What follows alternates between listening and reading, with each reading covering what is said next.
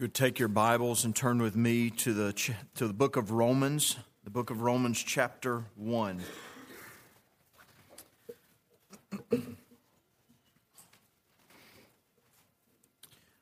I've, of course, been very reflective all week. Doesn't take much to make me tear up at this moment. So if I do, please forgive me. I stepped into this pulpit for the first time over 18 years ago, and my best calculations would say that I've stepped here over 900 times in my tenure as pastor here.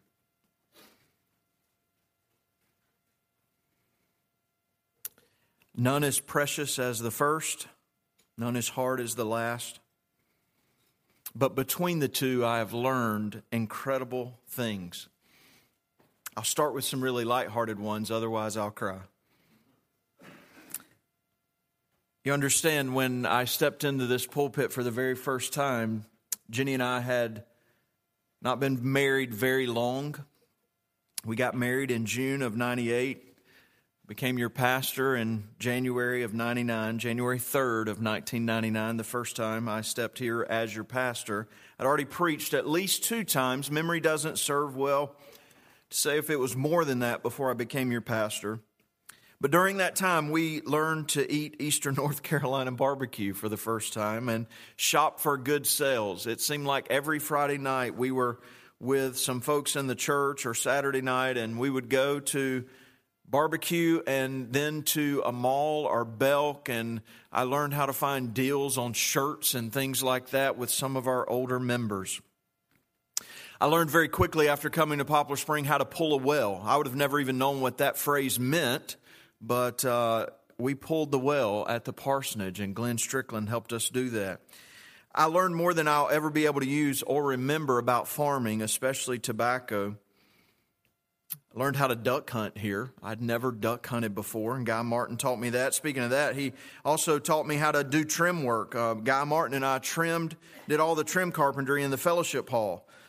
Then somehow I ended up trimming his house with him. I don't know if the fellowship hall was just training for that or what, but I learned a bit about building programs, as we've done 2 of them. I learned to be a husband by watching the men of this church.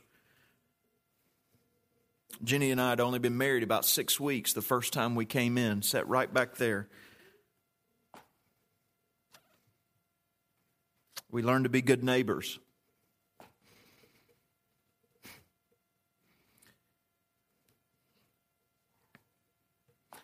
Lenny Horton was one of the best neighbors I have ever had, and she would cook for us and call us over and bring us food. Sat right on the second row of the church every Sunday morning. Tony and Karen Horton have been some of the best friends we've had, and I've told Tony this privately. I'll tell you publicly, I don't have a better friend in the world than Tony Horton. It's because God let us be neighbors. I learned how to grieve with hope. Just after I came to Poplar Spring, Addie Hales and Violet Martin were sick and both died very quickly, and their families, they grieved those deaths. I really learned how to grieve, though, when Miss Lenny died. Morris Mullen, a good neighbor, and then my friend and fellow leader in the church. Funerals and grief were helping others grieve at first. And then as you stay as a pastor, you hurt. I learned how to be a father. We had been here 5 years when the Lord blessed us with Caleb, followed by 3 precious girls in church. You have loved them well, even as was testified by them last night at our dinner table. I learned to pray for the lost with you and for some of you that are here. I learned to lead a mission team. I don't know if anybody's here that went, but we went to Minersville, Pennsylvania, Sabinas, Mexico, or even now as our partnership with Lamino Town in Uganda. We've learned much as we've reached out to the nations with the gospel. I learned to be unified even when we disagree. Junior Alford, sitting right here on the second row, would always walk out of a meeting and say, "Men, we can disagree in here, but when we go to our church, we're unified, even if we're not together completely. We are going to be together when we go out." And he would say, I can disagree with you here, but if we vote and you decide to do it, when we go out there, I'm all with you. I learned to be able to disagree, but to be unified with our leadership. I learned that my heart has way more capacity for love than my schedule has to express it. You'll get that one a little later, maybe. I learned to prize every day. Indeed, each moment that you and I are given is a gift by our God, and I have learned a little bit, I would say, about trying to make the best use of time, because whether it's conducting the funeral of a precious little one who only lived minutes upon this earth, or the funeral of Nettie Ann Murphy, who lived well into her 90s and served this church faithfully for many, many years playing the organ, this life is short. It is but a vapor. It's here today and gone tomorrow. I learned to celebrate with you. Victories like answered prayers, new jobs, new homes, a healed relationship, or new friends, we celebrated together, and I praise the Lord for that. I've learned that the greatest causes of joy and celebration in our lives are primarily birth and rebirth, and we have celebrated both in this church together. I had the opportunity as I was cleaning out my desk, because Matt said I had to be out by yesterday. Just kidding. He didn't say that. To go back and look at our baby dedications. You'll celebrate baby dedication in 2 weeks. The first one that we did here was J.J. Leslie's little girl and Tony and Karen's little boy. I learned to be dependent on the Spirit of God, to use the Word of God to form and transform us into the image of Christ, which is His purpose for all of His children. So, when I stepped into this pulpit for the very first time 18 years ago, I had prayed and sought counsel about where to begin as a 24-year-old pastor, beginning at a church that I'd just been introduced to. And I wanted to make sure at that moment that we got the gospel right, because I didn't know a whole lot at 24, and I've learned, I hope, a lot. But I knew that if you and I were going to make a difference in the world, we must get the gospel right.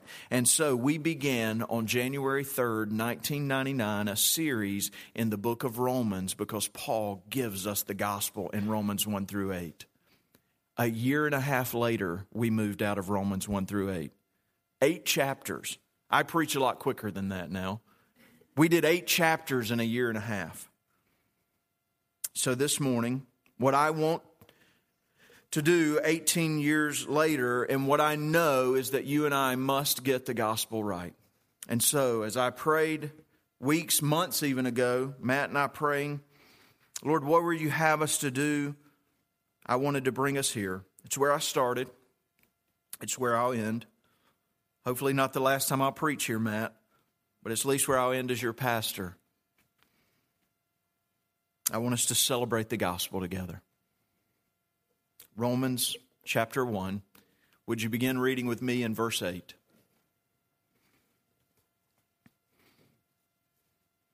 The Apostle Paul says, "First, I thank my God through Jesus Christ for all of you, because your faith is proclaimed in all the world.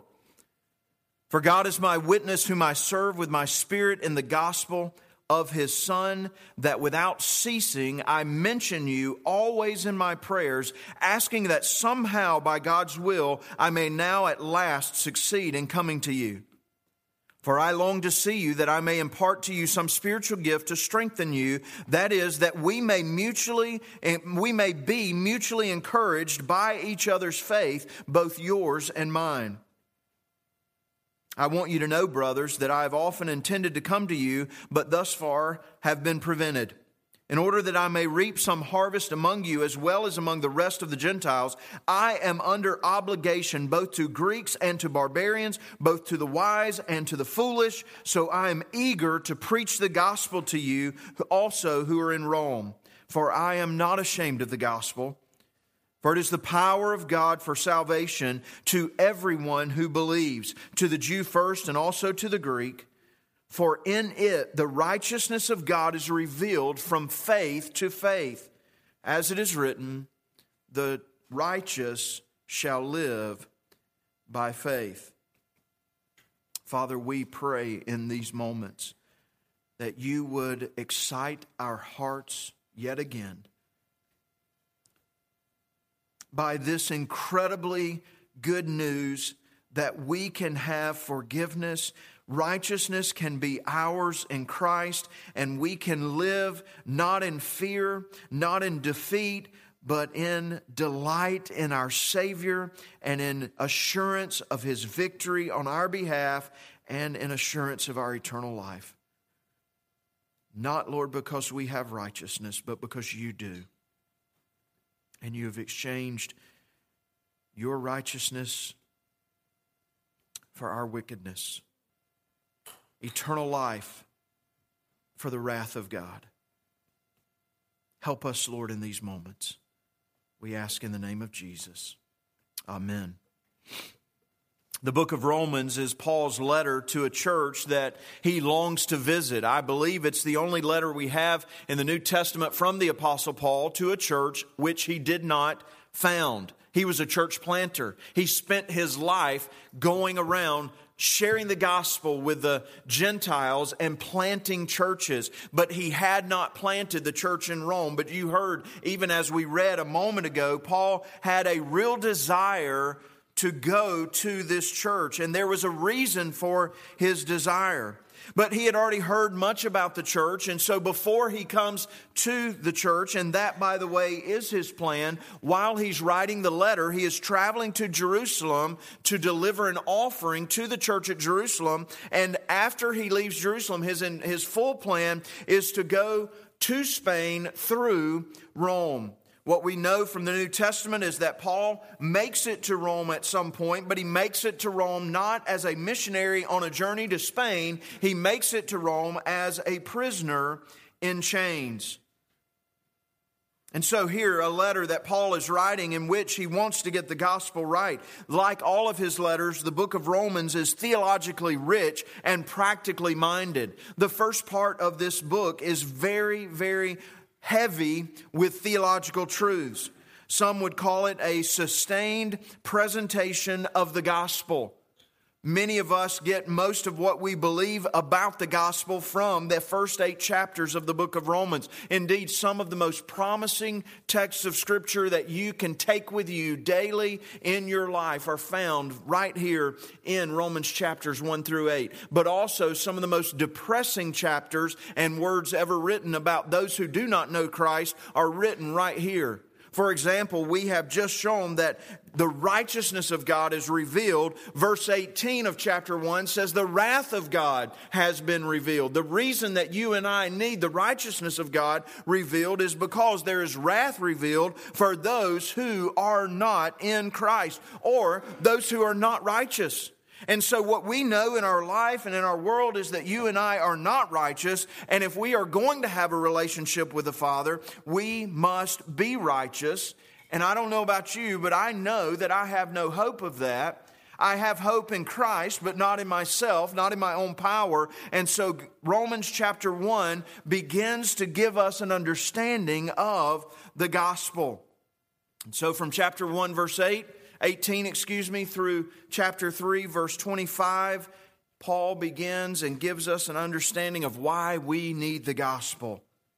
This morning, I'm not going to deal with those verses because I believe that I'm in this body of believers who has no question that we need the gospel, that we are not righteous. If there's anything unrighteous in your life, there's not enough that you can do to undo that unrighteousness, and that you need a righteousness that is not your own. And God has revealed it to us in Christ. So as in all of his letters, Paul begins Romans with the gospel. And he begins it with something that I want to call this morning as we walk through these verses very briefly together, gospel faith.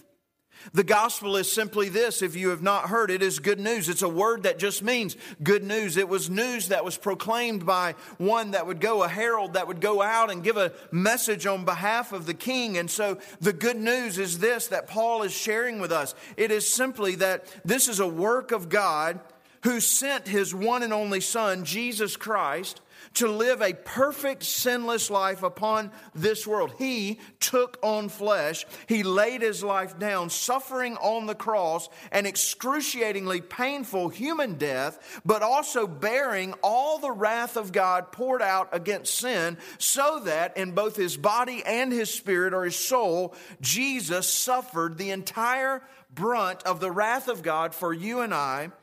And then He rose from the grave, defeating death, hell, and the grave, which is the wrath of God found in death. When you eat of the fruit, He says to Adam and Eve, you shall surely die, and death entered in. But not only physical death, but spiritual, eternal death. Jesus took that for you. Hell, the wrath of God poured out, the torment for sin, the absence of everything that is godly. Jesus took that for you.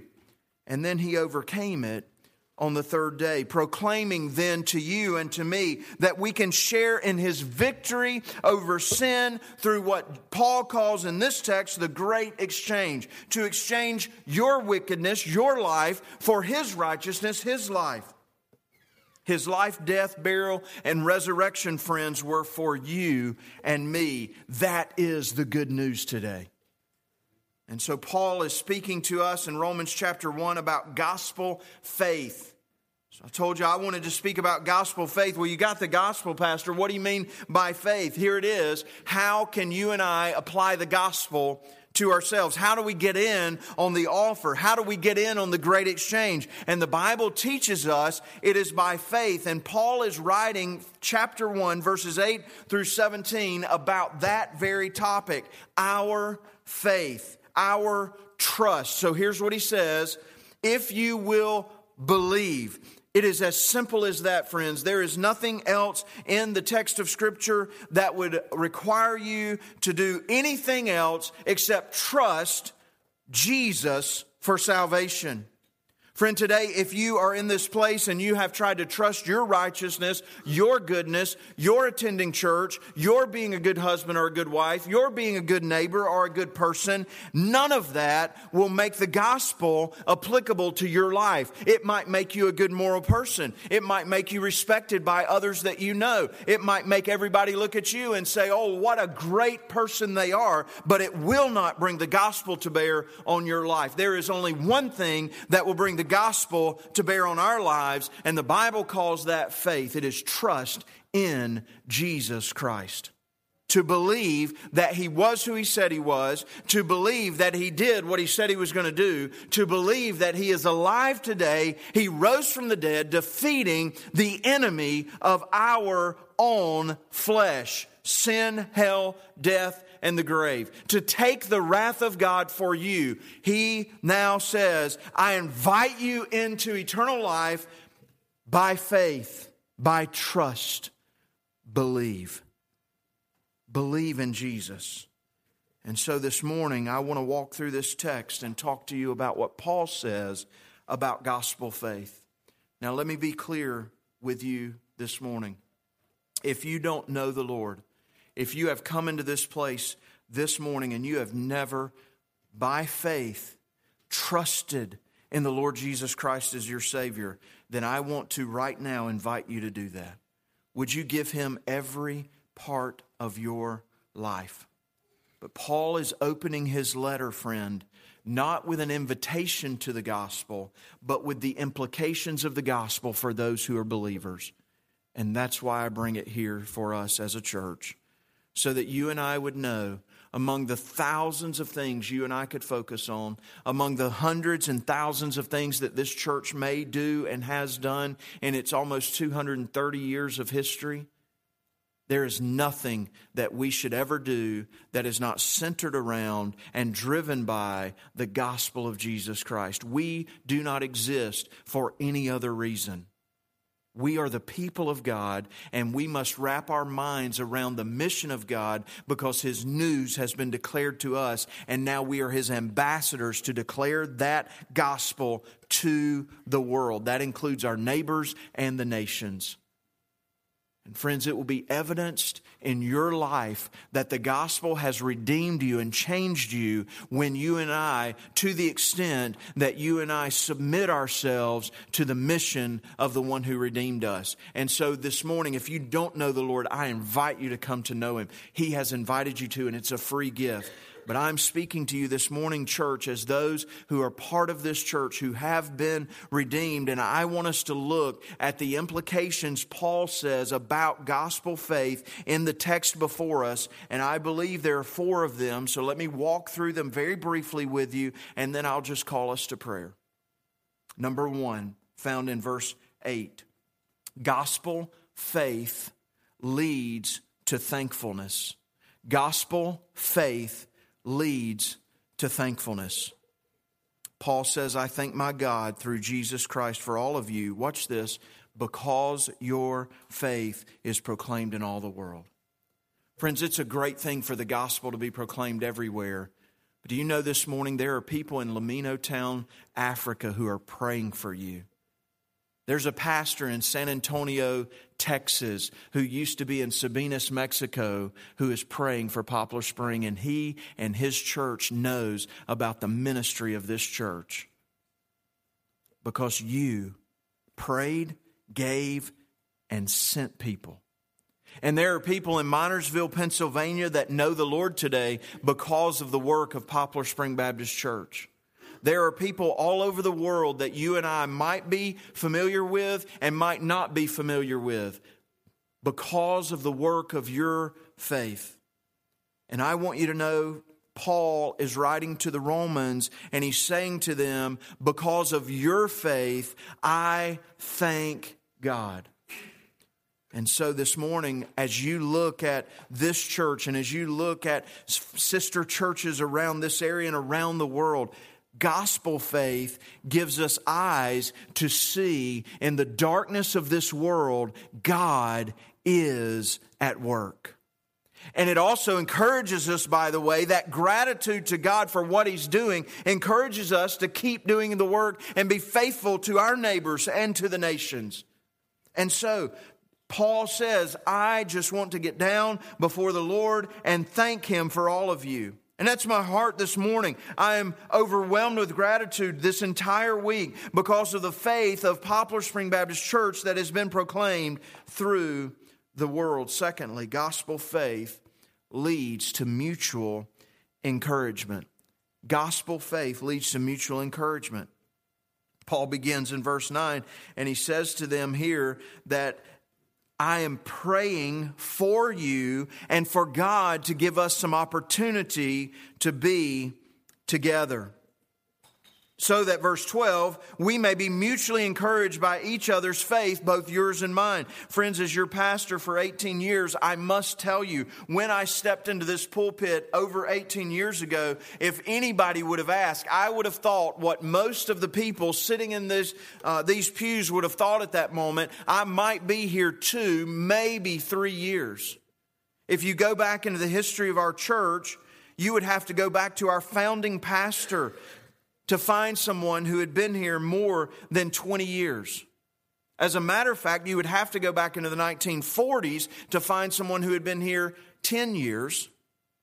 And the overwhelming majority of the pastors of this church had been here 2 to 3 years. And that was the pattern for most of the churches in this area because the seminary was here. And I thought, I am that same pattern. I fit into the same paradigm. I'm an MDiv student. And so Jenny and I will spend 2 or 3 years here and God will move us to wherever He wants us in ministry. Little did I know that God, in His good providence, would convince me of long-term pastorates as such that after about 2 years of preaching here and then 2 more years of finishing things and starting to teach, I would begin to tell all of my students, you must plant your life in a community, in an area where you can grow and learn and be with the people and take them through books of the Bible. And so God in His good providence has left us here. And I want to say that when you and I experience gospel faith, there is a desire for mutual encouragement in the gospel, but there's the reality of mutual encouragement in the gospel. And so Paul is saying, I desire to come to you as the Romans to have this mutual encouragement. And by the way, it wasn't just for fellowship, although that was certainly part of it. Paul had gifts that he wanted to share, and the church had gifts that he wanted to reap, that he wanted to be encouraged by. It is mutual when we're in the gospel. When you and I go to sister churches, when we go to Lamino, or we go to I can't even think, Turkey, to see Clay and Allison, there are times that they are encouraged and we are encouraged. If we go to Baltimore, we are encouraged and they are encouraged. We have partnerships in the gospel. Friends, I want to challenge you and encourage you this morning that gospel faith leads you to gospel partnerships. And gospel partnerships leads to the furtherance of the gospel when you are encouraged and others are encouraged. We're not only partners together in Poplar Spring Baptist Church, we partner with brothers and sisters all over the world. Gospel faith will lead us to gratitude for what God is doing. It will lead us to mutual encouragement. Beginning in verse 13, thirdly, it will lead us to gospel obligation. Gospel obligation. Paul says, I want you to know I intended to come, but have been prevented so far. Why did he intend to come? Verse 14, I'm under obligation, both to Greeks and barbarians, both to wise and foolish. So I am eager to preach the gospel. What is he talking about? Paul has a belief. He has a belief in, it's given to us in verse 16, I am not ashamed of the gospel, for it is the power of God unto salvation. And friends, here is a man who is a persecutor of Christians. He was on his way, as a matter of fact, to kill Christians when God intervened in his life and brought him, claimed him for himself. And so on the road to Damascus, Paul was confronted with the gospel. He was met by Jesus Christ, and he came to know Jesus as his Savior and as his Lord. And Paul says then here, then I am under obligation to all. Why? Because God redeemed me. I then am under his obligation, because here is his command. As you're going, make disciples. And there's an obligation that lays on us as believers. It has been put on us, and you and I should feel the weight of it. And I want you this morning in your prayer, as you read this text and feel the weight that Paul is describing to you and to me, I want you to feel the weight of the obligation of knowing the gospel. Friends, it's as if you are in a burning house and you know it's burning and you see the way out, but you don't take anybody with you on the way from where you are to the way to the door. You just think about you. And Paul says, because I know the house is burning and I know you're in it, I have an obligation to you to tell you, come with me, get out of the house. It is going to collapse. There's an obligation to knowing the gospel. Friends, feel the weight of that as Poplar Spring Baptist Church. As a family that knows the Lord, we have the weight of the gospel upon us, and it is a wonderful celebration that we know eternal life. We know forgiveness. We know freedom from the bondage of sin. And so as we look around in a dark world, and it is getting darker and darker, if you will, the fire is spreading further and further, and we know that it is around us. And Paul gives us the sense of his obligation, and I want you to feel that sense this morning and know that gospel faith, true gospel faith in your life and in mine, will lead us to this gospel obligation. I have an obligation to tell others about the King. If I know that his kingdom will last forever, and he will be the king forever, and he will be a good king, and he has invited you to be a part of his kingdom, then I must tell others. If I were a beggar among many who were dying of hunger, and I knew where the food source was, and I knew there was plenty for everybody, so there's no temptation of me just to take it for myself. There is more food than anybody could ever consume. I would be under obligation to tell those that are hungry, here's where to find food. And when I don't, It is sinful, especially when my king has said, tell them where to find food. Go and bring them to me. Paul says not only in verse 14, I'm under obligation, he says so, because of the obligation in verse 15, I am eager to preach the gospel. Oh, friends, would you pray for the eagerness of Paul to preach the gospel to your family, to your co-workers, to your neighbors? God, give us an eagerness to share the word of the gospel with others. Why? Paul knows that you and I will struggle with this. I believe he knows that he had struggled with this. I believe that Paul probably questioned a couple of times, maybe a couple of 100 times, Lord, am I really the one? But he knew that he had met with Jesus and Jesus had given him a mission. So in every one of his letters, he rehearses his own call to the gospel ministry to the Gentiles. And here he says, so I'm under obligation and I'm eager. Why? Because I'm not ashamed of the gospel. It's not about me. It's about the gospel. I'm not telling you to follow me. I'm telling you to come to eat bread. I'm not telling you to follow me because I can save you. I'm telling you to get out of the house because otherwise you are going to be burned up in this house. Why is he not ashamed? For it is the power of God for salvation to everyone who believes. There's an obligation upon those who hear, but there's an obligation upon those of us who have been redeemed to share the gospel. And Paul says, I'm not ashamed of the gospel. Friends, this morning I pray that it could be our true testimony as a church. It could be your true testimony as a follower of Christ. Lord, I am not ashamed of the gospel of Jesus Christ. I believe it is the power of God for salvation. And I also further believe that there's nothing more important that anybody I could ever talk to could hear about than salvation. And so I'm not going to be ashamed of the gospel. Friends, you'll see lives changed. You'll see families healed. You'll see people who have been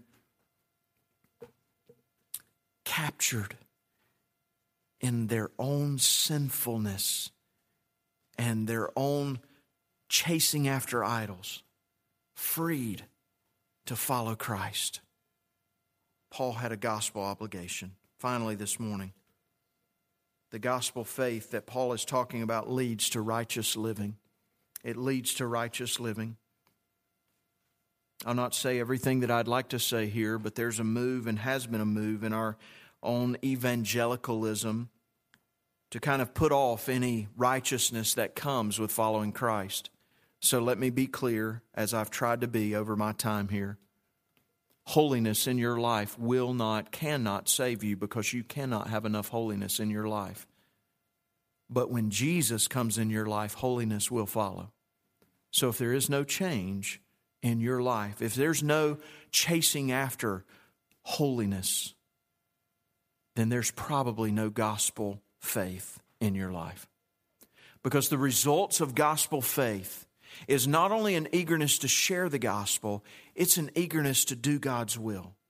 And so here's what Paul says as he's talking about the gospel. For in it, that is in the gospel, the righteousness of God is revealed, watch this, from faith for faith, or from faith to faith. As it is written, the righteous shall live by faith. Gospel faith leads us to live righteous. We are righteous because we have trusted Jesus to be our righteousness. So we can clearly say, Lord, you are my righteousness, Jesus. But if Jesus is my righteousness, it is the righteousness of God revealed from faith. I trust that. To faith, I trust and believe and begin to change. I see the transformation of God in my life so that I live more and more and more and more like Jesus. So friends, let me challenge you this morning. Let the gospel faith that is ours lead us to thankfulness. Let it lead us to mutual encouragement. Let it lead us to an obligation to share the gospel. And let it lead us to righteous living. Only the gospel can do this. Only the belief and faith of followers of Christ who understand I was dead and now I live I was blind, and now I see. I was on my way to hell, and now I'm forgiven. I had no hope, and now I have hope. The gospel. Don't ever leave the gospel. Stand with me. Heavenly Father, we are grateful that you have given us your word. Thank you for it.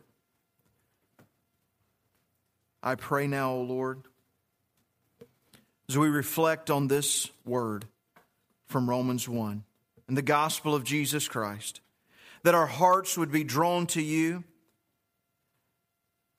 that our praise would be only for you, because we have no hope out of the gospel of Jesus Christ. We have no hope unless you would send your Son to be our Redeemer. And so our hearts are drawn to praise, to gratitude, to mutual encouragement, to sharing this word, to living as you would call us to live. We love you, O Lord. We praise you. We make our prayer in the name of Jesus. Amen.